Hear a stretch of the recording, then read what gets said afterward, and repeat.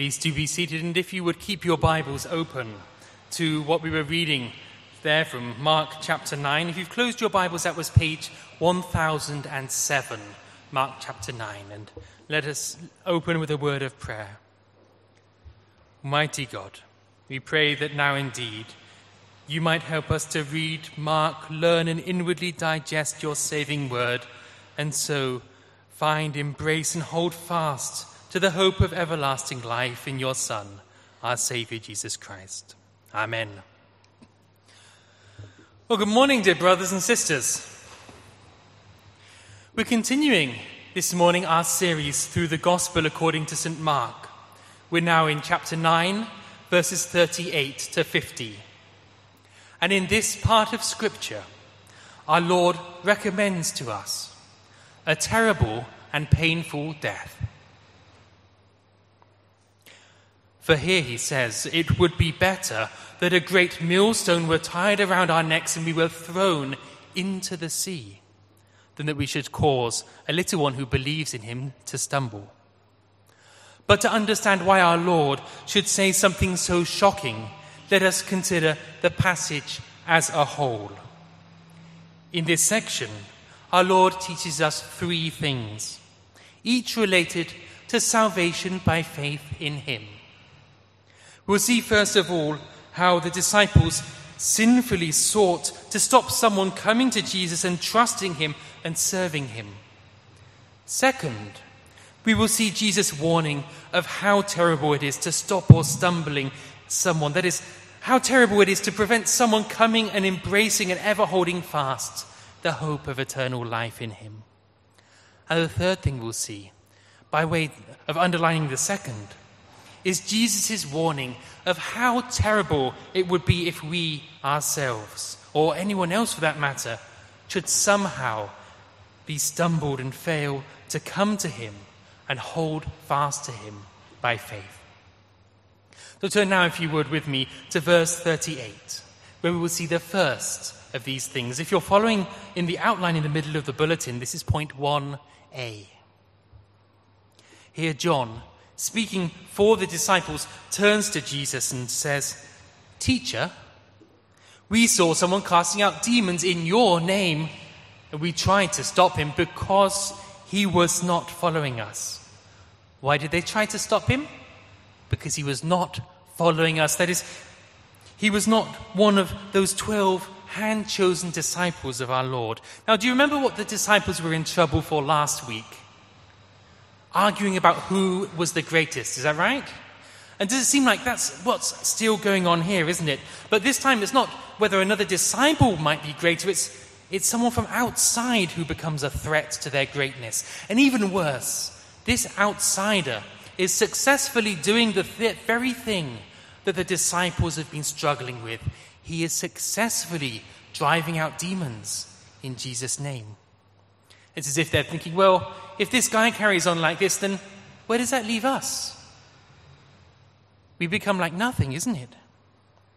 But you can guess, can't you, our Lord's response to such a self-centered and sinful response.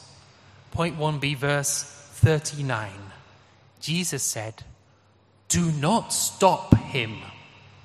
But teacher, didn't you hear the bit about he was not following us? Jesus said, "Do not stop him. For no one who does a mighty work in my name will be able soon afterward to speak evil of me." Jesus is almost mocking him, isn't he? Come on, John. Surely you don't imagine that this man is driving out demons with my name and he's going to then go and start speaking evil of me, the one in whose name he's cast out demons? And if he's not going to start speaking evil of me, what would possess you to stop him? Jesus, do you see, doesn't seem all that interested in guarding the greatness of the 12, does he? And in fact, in the very next verse, he deliberately includes this man not only as someone harmless to the kingdom, but someone who is actually for the kingdom. Verse 40, point B. For the one who is not against us is for us. Yes, he's not one of the 12, but he does trust in Jesus. He trusts that Christ is the one who came into the world to defeat the devil. And so he is serving and acting accordingly in faith. He is not against us. He is for us. Do not stop him. And this actually goes further than just this one man, because to Jesus, anyone who trusts in him and acts accordingly is a valued part of his kingdom. Indeed, he will reward and honor not just those who do mighty works in his name, but those who do what seem to be the very smallest things for the sake of the kingdom. That's verse 41. He says, "For truly I say to you, whoever gives you a cup of water to drink, because you belong to Christ, will by no means lose his reward." Do you see, when we start seeing things from Jesus' perspective, it's not the exorcist that needs to stop, is it? It's John and the disciples. That exorcist is no enemy of Christ, but Christ's servant, serving others in his name as he sets them free from the affliction of the devil. John is actually standing against the very work of the kingdom. You kind of want to pull John aside, don't you, and say, "John, come, don't you see? When you're telling this man to stop calling upon Jesus, you're telling him to find someone else to call on. Would you drive him away from trusting in our Savior just to guard your own greatness? This man to whom Christ has granted not just faith, but the power to drive out demons in his name? What would possess you to do such a thing, John?" It's chilling and scary, isn't it? How the devil can so smoothly take their sinful desires and use them to turn them and make them do his work. The Lord have mercy upon us too, and grant us eyes to see our sins and the power to turn from them. Well, next, and this is point 2, next our Lord, having exposed the sinful failing of these disciples, goes on to warn them in the very strongest possible terms against continuing to sin in such a way, saying to them in verse 42, "Whoever causes one of these little ones who believe in me to stumble, it would be better for him if a great millstone were hung around his neck and he were thrown into the sea." Now, your Bible probably says sin rather than stumble. Is that right? But if you've got one of the church Bibles, have a look right to the bottom and you see a little footnote. In this one, it's footnote number 4, where it says, Greek, to stumble. That is to say that the word in the original language from which this is translated actually does mean stumble rather than just generally to sin. And that's important because it helps us understand how what he says relates to what's gone before. For what does he mean when he says, "These little ones who believe in me"?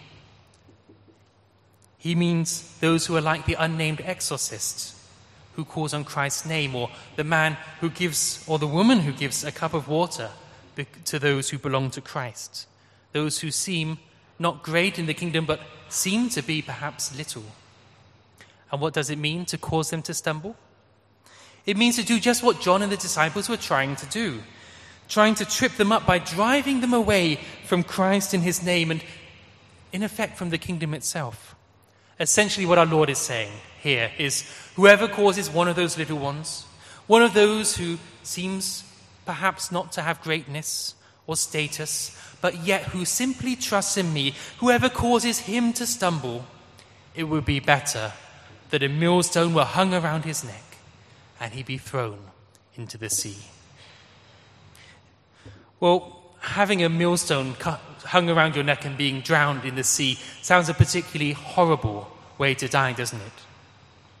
But if you look carefully at what our Lord is saying here, he's actually saying that such a death is to be preferred. It would be better for him if a great millstone were tied around his neck. What is our Lord teaching here? He's teaching that causing such a little one to stumble and so fail to remain in Christ by faith is a very, very terrible thing indeed. So terrible, in fact, it would be better for you to die horribly than to let that take place. But why on earth would we even be tempted to stumble someone else. And this is point C. Well, sometimes the temptation is similar to that of the disciples, isn't it? The temptation to push others down and push them away in order to make sure that we can stand and be great.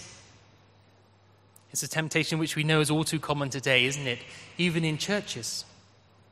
We do well to take some time to examine our own hearts and see if we're serving the kingdom, or to see if we're serving the kingdom and not perhaps serving ourselves and using the kingdom as an excuse.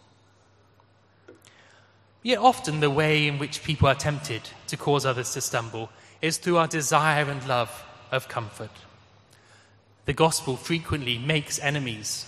The devil sees to that. And so Christians are often put under pressure to renounce the clear preaching of Christ. Such was the case for the godly Bishop of London, one Nicholas Ridley.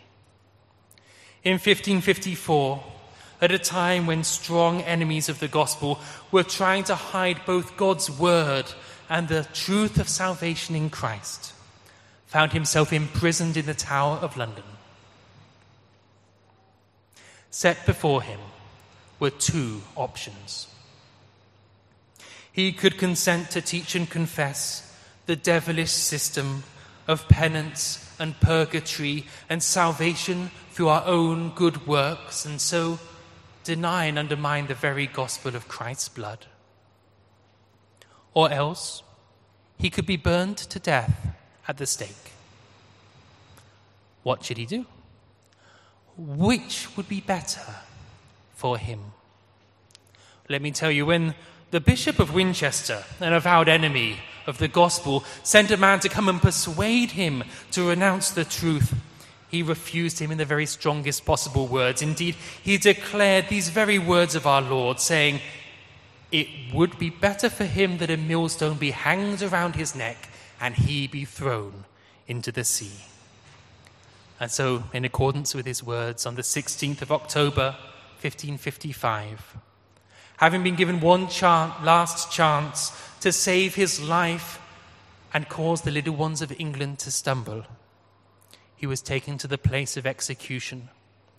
The fires were kindled, and he burned to death, slowly, with great suffering, until he died, trusting in Christ to the end, and firm in the confidence that he would go from those agonizing pains into the arms of a Savior who loved him, and fully assured that it was better for him to be there suffering such a terrible death than that he should cause even one of the little ones to stumble in their faith in Christ Jesus our Lord. May the Lord grant us grace to follow the examples of those who, like the good bishop, willingly lay down their lives for the sake of the true gospel of grace. May he grant us the same zeal for the salvation of others, even the least of those amongst us. But I wonder perhaps if some of us think that it is all a little bit over the top. Surely stumbling a little one is not that terrible that it is worth dying painfully for. Or in our third point, verses 43 to 48, our Lord explains why such a stumbling really is as bad as he is saying.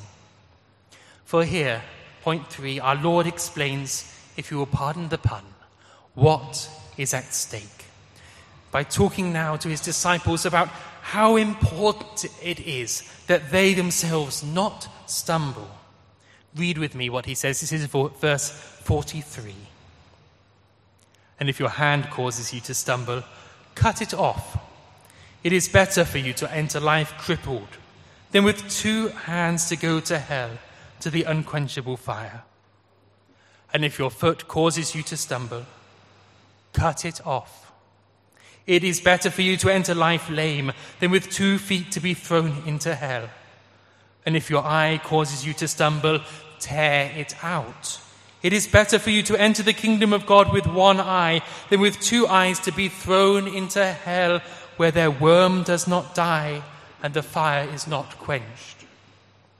He said basically the same thing 3 times to make sure we get the point. And the point is this: stumbling has the most terrible result imaginable, because it means instead of entering into life and the kingdom of God, you enter into the fire of hell.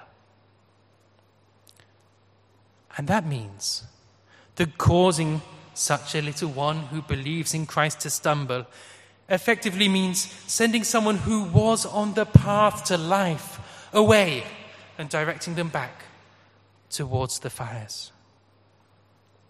Little wonder, is it, that our Lord says so strongly it would be better for us that a millstone be tied around our neck and we be cast into the sea than that we cause such a little one to stumble. Now I know that some of us don't like to hear about hell. It makes us feel scared and distinctly uncomfortable. But I want to say that is exactly why our Lord brings it up 3 times in a row. Do we fear hell for ourselves? Then let us do all we possibly can to ensure we enter life. And don't let anything, no matter how dear or precious it might be, whether it even be our own eye or hand or foot, prevent us from entering the joys of that kingdom by faith in Christ Jesus our Lord. Do we fear hell for others? Then let us heed Christ's solemn warning to us today and labor hard to make sure that we cause none to stumble as they come to find him and salvation. Let us work tirelessly to bring souls through the very gate of life itself. But point B, what is this gate of life? It is none other than Christ and faith in him. It is to come to know him who indeed came into the world to defeat the devil and sin once and for all, and to trust in him and him alone for the salvation he promises. Here, my dear brothers and sisters, here is him of whom it is written, Christ Jesus came into the world to save sinners. Here is him of whom it speaks. God put him forward as a propitiation by his blood to be received by faith. And he says to us, come to me, all you who are burdened and heavy laden, and I will give you rest. So, dear sinner, and I speak to myself as much as to anyone here, dear sinner, I ask you, do you too wish to enter through that narrow gate that leads to eternal life? Then let us come to him, him who paid the penalty that our sins deserve to give us life as a gift by faith. Lay your burden of sins at his cross and find forgiveness through his blood. And having found it, brothers and sisters, let us hold firmly to that faith, and let no one and nothing ever cause us to stumble or turn away until that day when through faith and faith alone we enter into life through that same Lord, Jesus Christ. Because do you see, it really is all about that faith. Now, the last verses of our passage, verses 49 and 50, are actually quite hard to understand. But it seems most likely that they are all about faith too. They start off with the word for, which indicates they're explaining what's gone before, which was all about faith. For, verse 49, for everyone will be sorted with fire.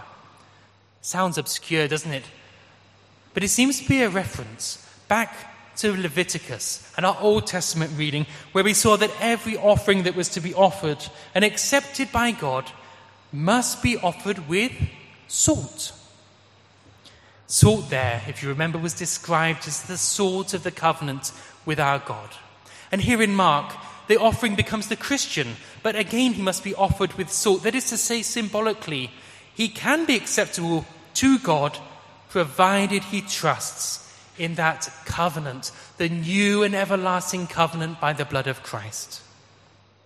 He urges us in the next verse, again using the same symbology, to keep that faith firm and to let nothing let us stumble, that we might last in faith to the last day. Verse 50, salt is good, but if the salt has lost its saltiness, how will you make it salty again? And finally, again with the same symbol, he encourages us to have faith ourselves and to live in such a peace with one another that instead of stumbling one another or envying one another, we work together for the sake of the kingdom.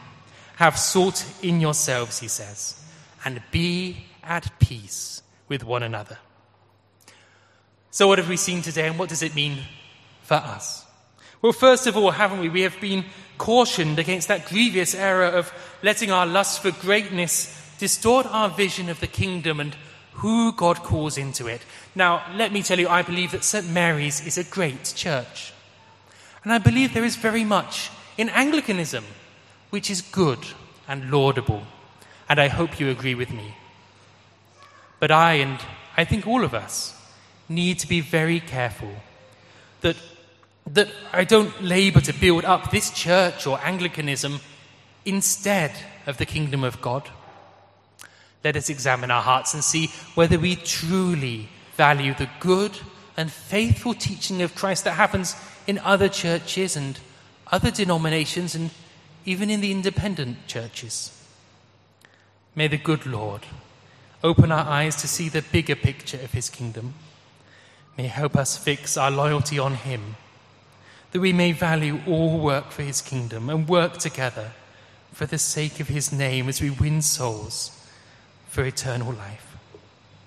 The second thing we saw, if you remember, was how terrible it would be to cause someone to stumble when he comes to Christ. We've seen that would be no less than to stand perhaps between the very gates of heaven and this one who comes to him in faith. We've seen, haven't we, how very important it is in that the word of Christ goes out faithfully and unimpeded. And so it is my hope that in response we will resolve to become zealous advocates for Christ and his word, that we might commit ourselves to never ever stand in the way of the entry of poor sinners through Christ into his everlasting kingdom. May the Lord truly grant us that grace to cause none to stumble, but that through us he might be pleased to save souls for his eternal kingdom. But finally, we saw what a weighty matter it is to ensure that we ourselves enter into that life through faith in him. Let us take careful heed of his words and make sure that nothing hinders us from coming to him by faith and finding the forgiveness he has promised in his name. May we be from this day onwards those who rejoice not in who we are or what we have done or how great we are, but only in our faith in him who loved us and gave his life for our sins. A little bit later in our service, we will sing our offertory hymn. My hope is built on nothing less than Jesus' blood and righteousness. It's a beautiful hymn. It expresses a hope of faith built on the only foundation that will not fail: Christ's death, his blood shed for us, and the promise that if we trust just in that, we will indeed enter life in the kingdom of God. And so as we close, I'd like to read the first verse to us, so we might consider it. And then, perhaps at the offertory, we might sing it as our own confession of faith in our Lord and our blessed Saviour. My faith, my hope is built on nothing less than Jesus' blood and righteousness. I dare not trust the sweetest frame, but wholly lean on Jesus' name. On Christ, the solid rock I stand. All other ground is sinking sand. All other ground is sinking sand. Now to Christ, who redeemed us through his precious blood, be glory now and forever. Amen.